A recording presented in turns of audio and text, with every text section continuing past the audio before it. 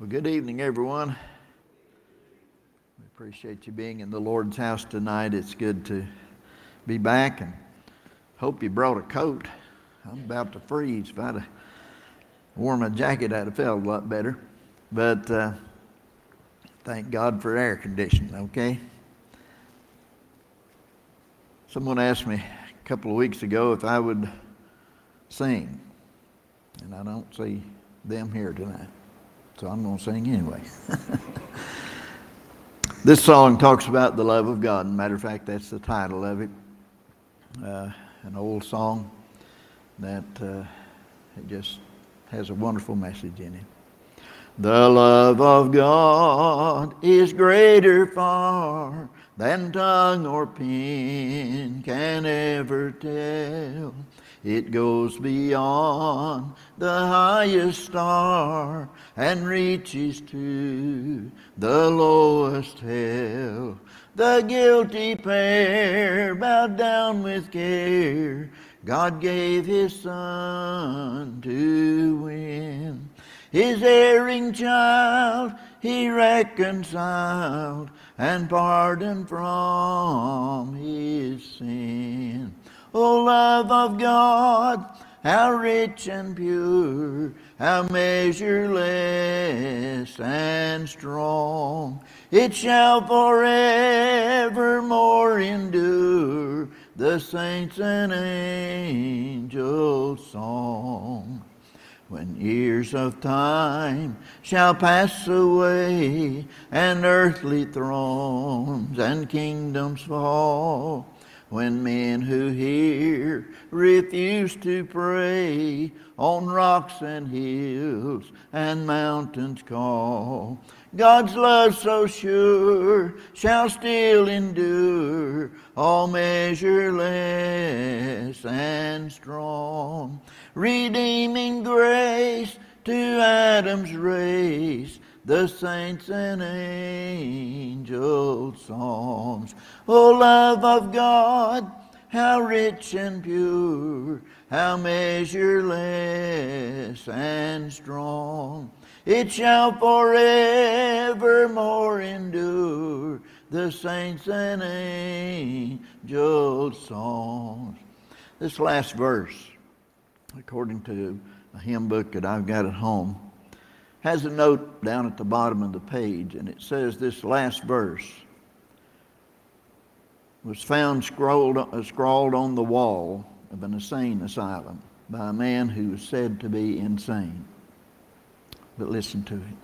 Could we with ink the ocean fill, and were the skies of parchment made, were every stalk on earth a quill, and every man a scribe by trade, to write the love of God above would drain the ocean dry. Nor could the scroll contain the whole, though stretched from sky to sky. O love of God, how rich and pure, how measureless and strong. It shall forevermore endure, the saints and angels' songs.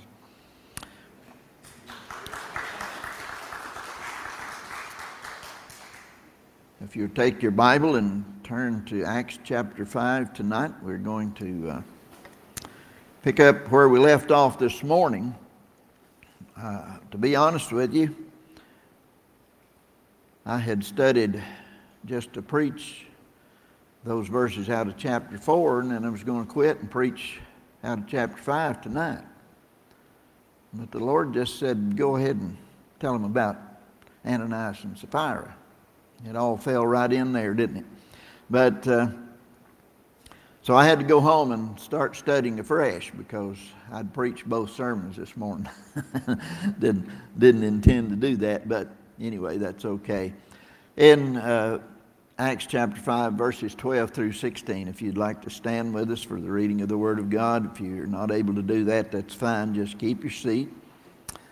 Verse 12 says, "And by the hands of the apostles were many signs and wonders wrought among the people. And they were all with one accord in Solomon's porch. And of the rest of us no man joined himself to them. But the people magnified them. And believers were more added to the Lord, multitudes, both of men and women, insomuch that they brought forth the sick into the streets, and laid them on beds and couches, that at the least the shadow of Peter passing by might overshadow some of them.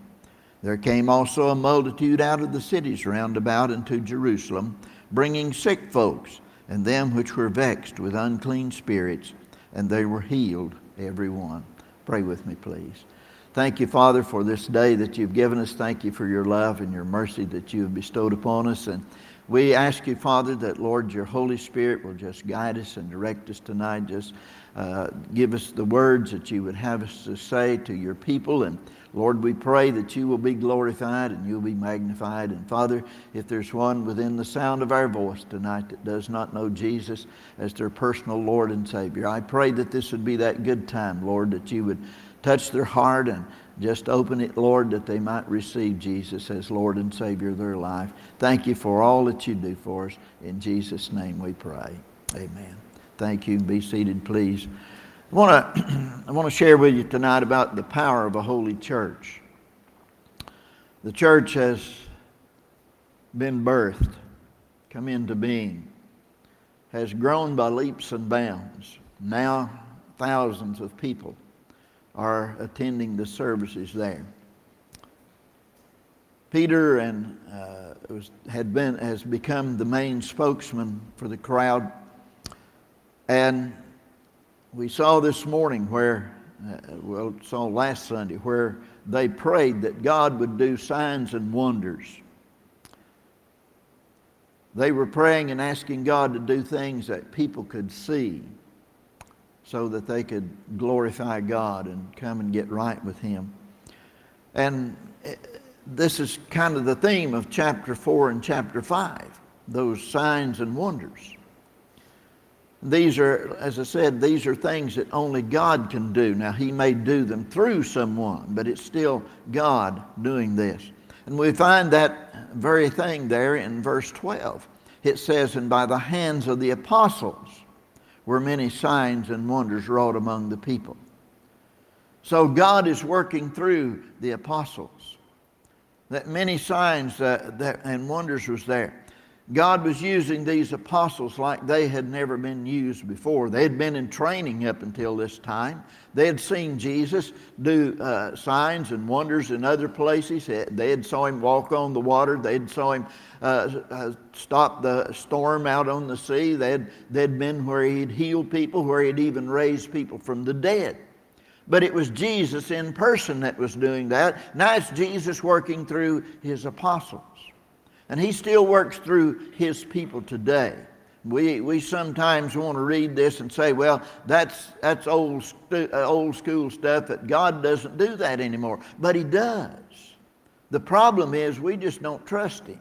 We just don't believe Him enough to allow Him to use us in those kind of ways. By the hands of the apostles were many signs and wonders wrought among the people. Not just a few, but many.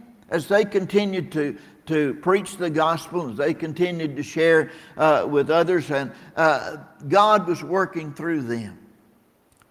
And it's wonderful that God can still use His people today. He can use you. He can use me. He can use anyone who is sold out to Him. God may use you in ways that you don't even realize as you witness to other people and as you minister to people down through life's pathway. And He may just be working a work in their life that you're not aware of, but yet God is aware of. Someone told you about Jesus. Someone told you how to be saved. And we can tell other people.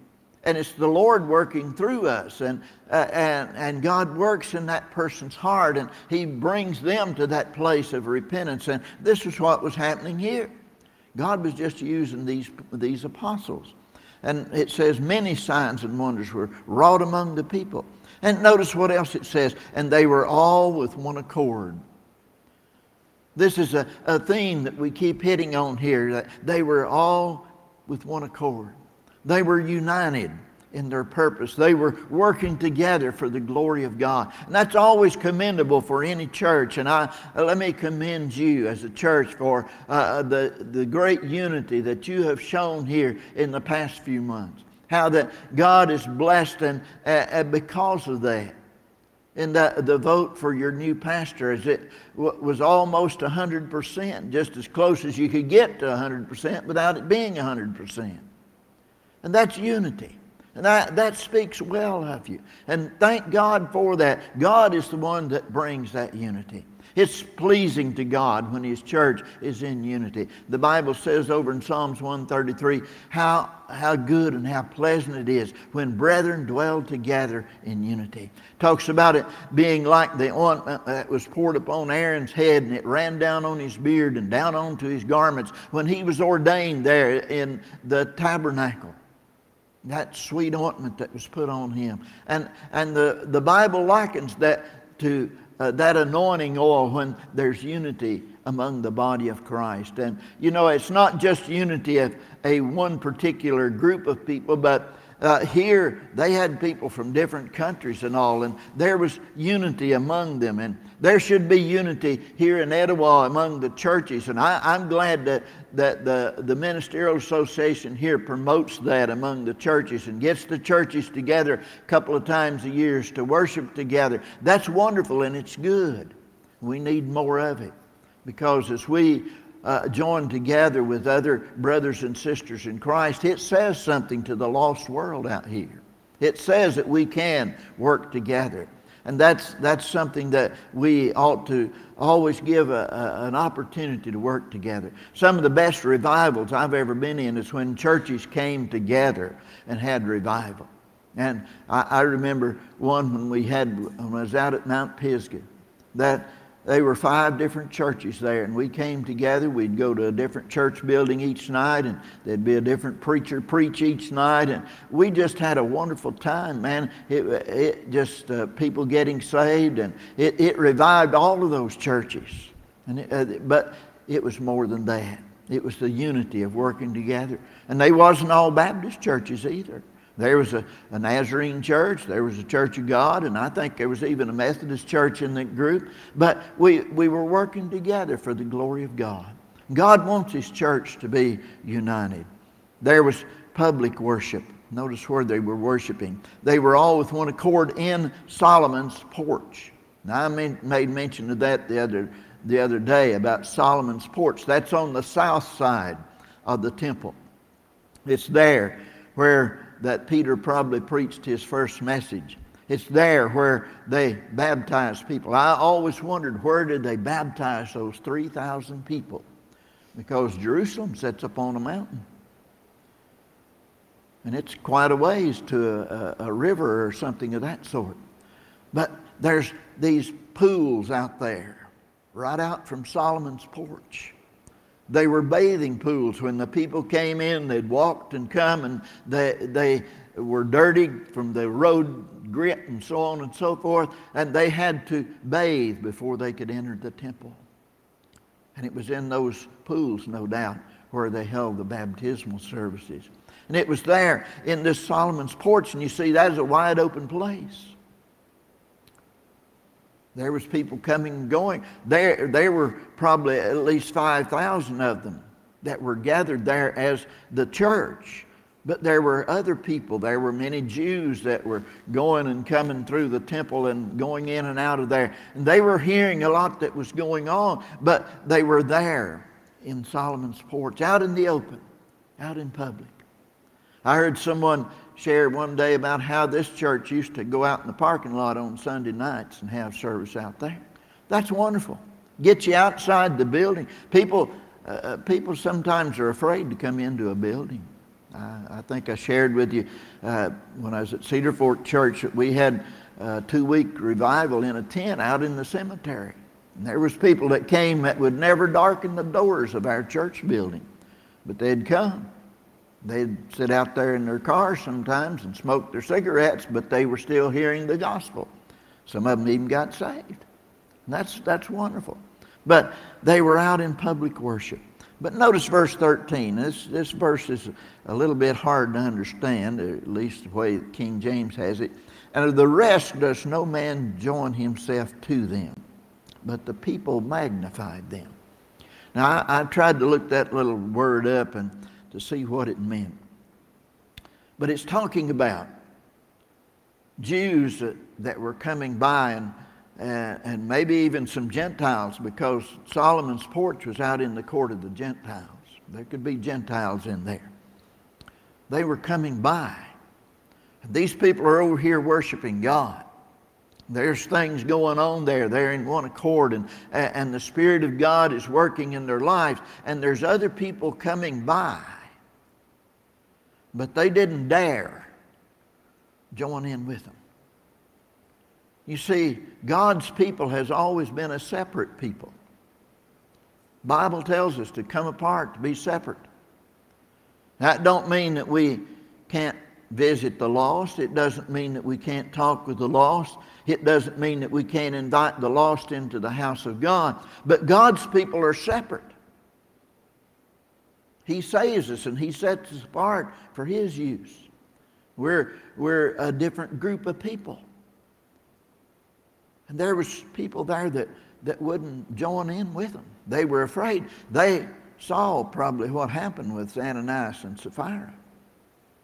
They had saw those two funerals that took place there.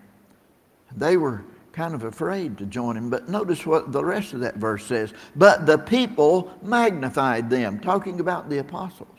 The people, the congregation of the church, magnified the apostles. They lifted them up. They helped them. They talked well about them, and they gave praise, no doubt, and were helping these apostles. I would warn anybody against speaking against God's people in a mean way. When you're doing that, you're speaking about someone who belongs to the Lord. And that's offensive to God. But they didn't join in, but the people were magnifying these apostles. And notice verse 14. This gets exciting. And believers were the more added to the Lord. Multitudes, both of men and women. Now there's people today say that if you preach the gospel, people won't come to hear it. I'll tell you this, when God gets in the crowd, when God gets in charge, when God gets to doing it His way, it draws people. Multitudes come. Billy Graham has probably been the most powerful preacher of our day. Most one that I know of. Billy Graham never sugarcoated the gospel. He always preached it straight. He always preached it true. And there were thousands that came to every crusade that he had. I'll guarantee you that you can get out here and begin to talk to people, and you'll find some people that were saved during a Billy Graham crusade, or maybe even watching one at home on TV, and God convicted them. Our son, Tim, we were watching Billy Graham one night on TV. It was right before Christmas. And it was one of his Christmas messages. And our son was watching that. I got up and went in the kitchen to get me a drink of water or something, and looked around, and there's Tim standing behind me. About 7 years old, something like that. And he looked up at me and he said, "Daddy," said, "God said that I can be saved." I said, "Son, are you telling me that God has spoken to you and you want to be saved?" He said, "Yes, Daddy." I said, "I've been listening to Billy Graham." But we just prayed, and he asked Jesus to come into his heart and into his life. A few weeks later, I got the opportunity to baptize him. But you see, God was using Billy Graham. And this man boldly preached the gospel.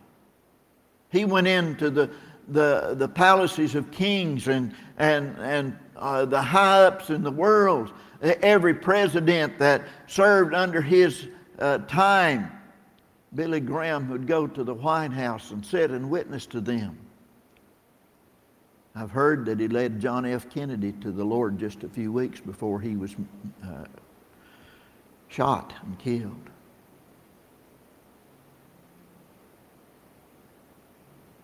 What was happening here? It says the believers were more added to the Lord. Notice it didn't say they were added to the church. They were added to the Lord. That's what happens when you get saved. You become one of the Lord's children. You can be a member of a church and not be saved. I'm proof of that. I was a member of a church about 10 years before I ever got saved. But when I got saved, I got in the church for sure then. The more were added to the Lord. Multitudes. This congregation just continued to grow and grow. Multitudes, men and women. Now, the Lord was being magnified so much here. Look at verse 15. Insomuch that they, speaking of the people in the congregation, the people out there, they brought forth the sick into the streets. Think about that. They went home and got their sick folks, brought them into the streets of Jerusalem. Why? Laid them on beds and couches, that at the least the shadow of Peter passing by might overshadow some of them. There was people being healed. God was at work doing great things. They bring their sick folks downtown there in Jerusalem, laying them out there on cots in the street, hoping that Peter would come by and just his shadow would fall over them. They were just trusting that God was going to heal those people. And it says in verse 16, there came also a multitude out of the city round about unto Jerusalem. Word got out, you see. No, it wasn't on TV. There were no TVs in those days. There wasn't even radio. There wasn't even telephones. You had to tell somebody else. But word traveled. People heard about it out here in the outlying villages all around Jerusalem. They began to bring their sick folks. Bringing sick folks. And them which were vexed with unclean spirits. They brought some demon-possessed people to Jesus. And I'll tell you, there's no better place to take a demon-possessed person than to Jesus. And somebody's going to say, well, we don't have that today. Oh, yes, we do. We just deny it. There's lots of people running around here that are demon-possessed. They're under the power of Satan. Many of them are addicted on first one thing and then another. And they don't know what will break that addiction. They don't know who it is that has them addicted. They brought sick folks. Those who were vexed or troubled with unclean spirits. And notice what it says. And they were healed, every one. Who did that? It was God who did it. It wasn't Peter. Yes, Peter was preaching the Word of God. Peter was the main spokesperson. But it was God at work.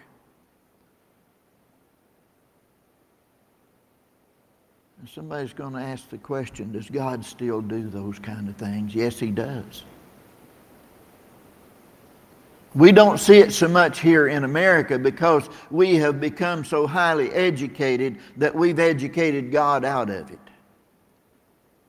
And we've said we're able to do it ourselves. But you go into some of these foreign countries. You go to places where they're hungry for the gospel. And you'll see God at work doing things like this. in people's lives. I saw it down in Nicaragua. I saw it in Haiti. I saw it in Brazil. I saw it in Ukraine, where God is at work, where God just does miraculous things in people's lives. God is not dead. He's not even sick. He's alive and well. And I think it would be good for us to start praying the prayer that the apostles prayed, that God would stretch forth His hand and heal, and that signs and wonders may be done by the name of the Holy Child Jesus. As I studied this, I asked myself, have I ever really prayed and asked God to do that? And I had to admit, no, I haven't. Oh yes, there's been some times when I've asked Him to heal someone. But this was a prayer that they were asking God to just show up and prove to the world who He is. Prove to the world that He's not only the Savior, but He's the healer. That He's God. And He's able to do these kind of things.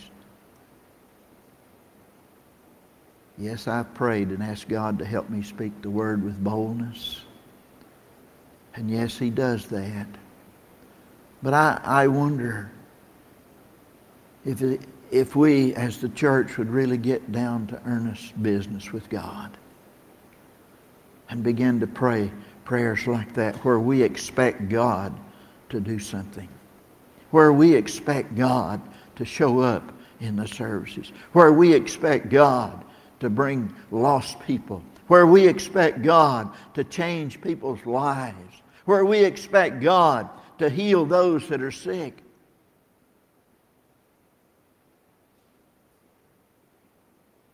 And really pray it, and really mean it, and really believe it, that God is still able to do that kind of thing. I'm just going to ask you tonight, if you'd like to come and kneel here at the altar, and let's just pray. And if we can find the faith to reach out to God and ask Him in a bold way. But before we do that, we're going to ask Ron to come with the hymn of invitation. There may be someone that God has spoken to your heart that you need to respond personally. Trust Jesus as your Lord and Savior. Follow Him in baptism, whatever God said to you. Father, we just want to thank You for the privilege to be in Your house tonight. Thank You, Lord, for Your love and Your mercy. Thank You, Father, for what we can read in the Word of God, what You were doing in the lives of people. And You said, I am God, I change not. You're still the same yesterday, today, and forever. You're still the mighty God who can do great things. And Father, help us, give us the faith, Lord, to ask You for the things that we would have You to do. And Lord, to believe that You can and will do them. Now, Father, in this invitation time, if there's someone that needs to respond personally, help them to come tonight and surrender to You. In Jesus' name we pray. Amen.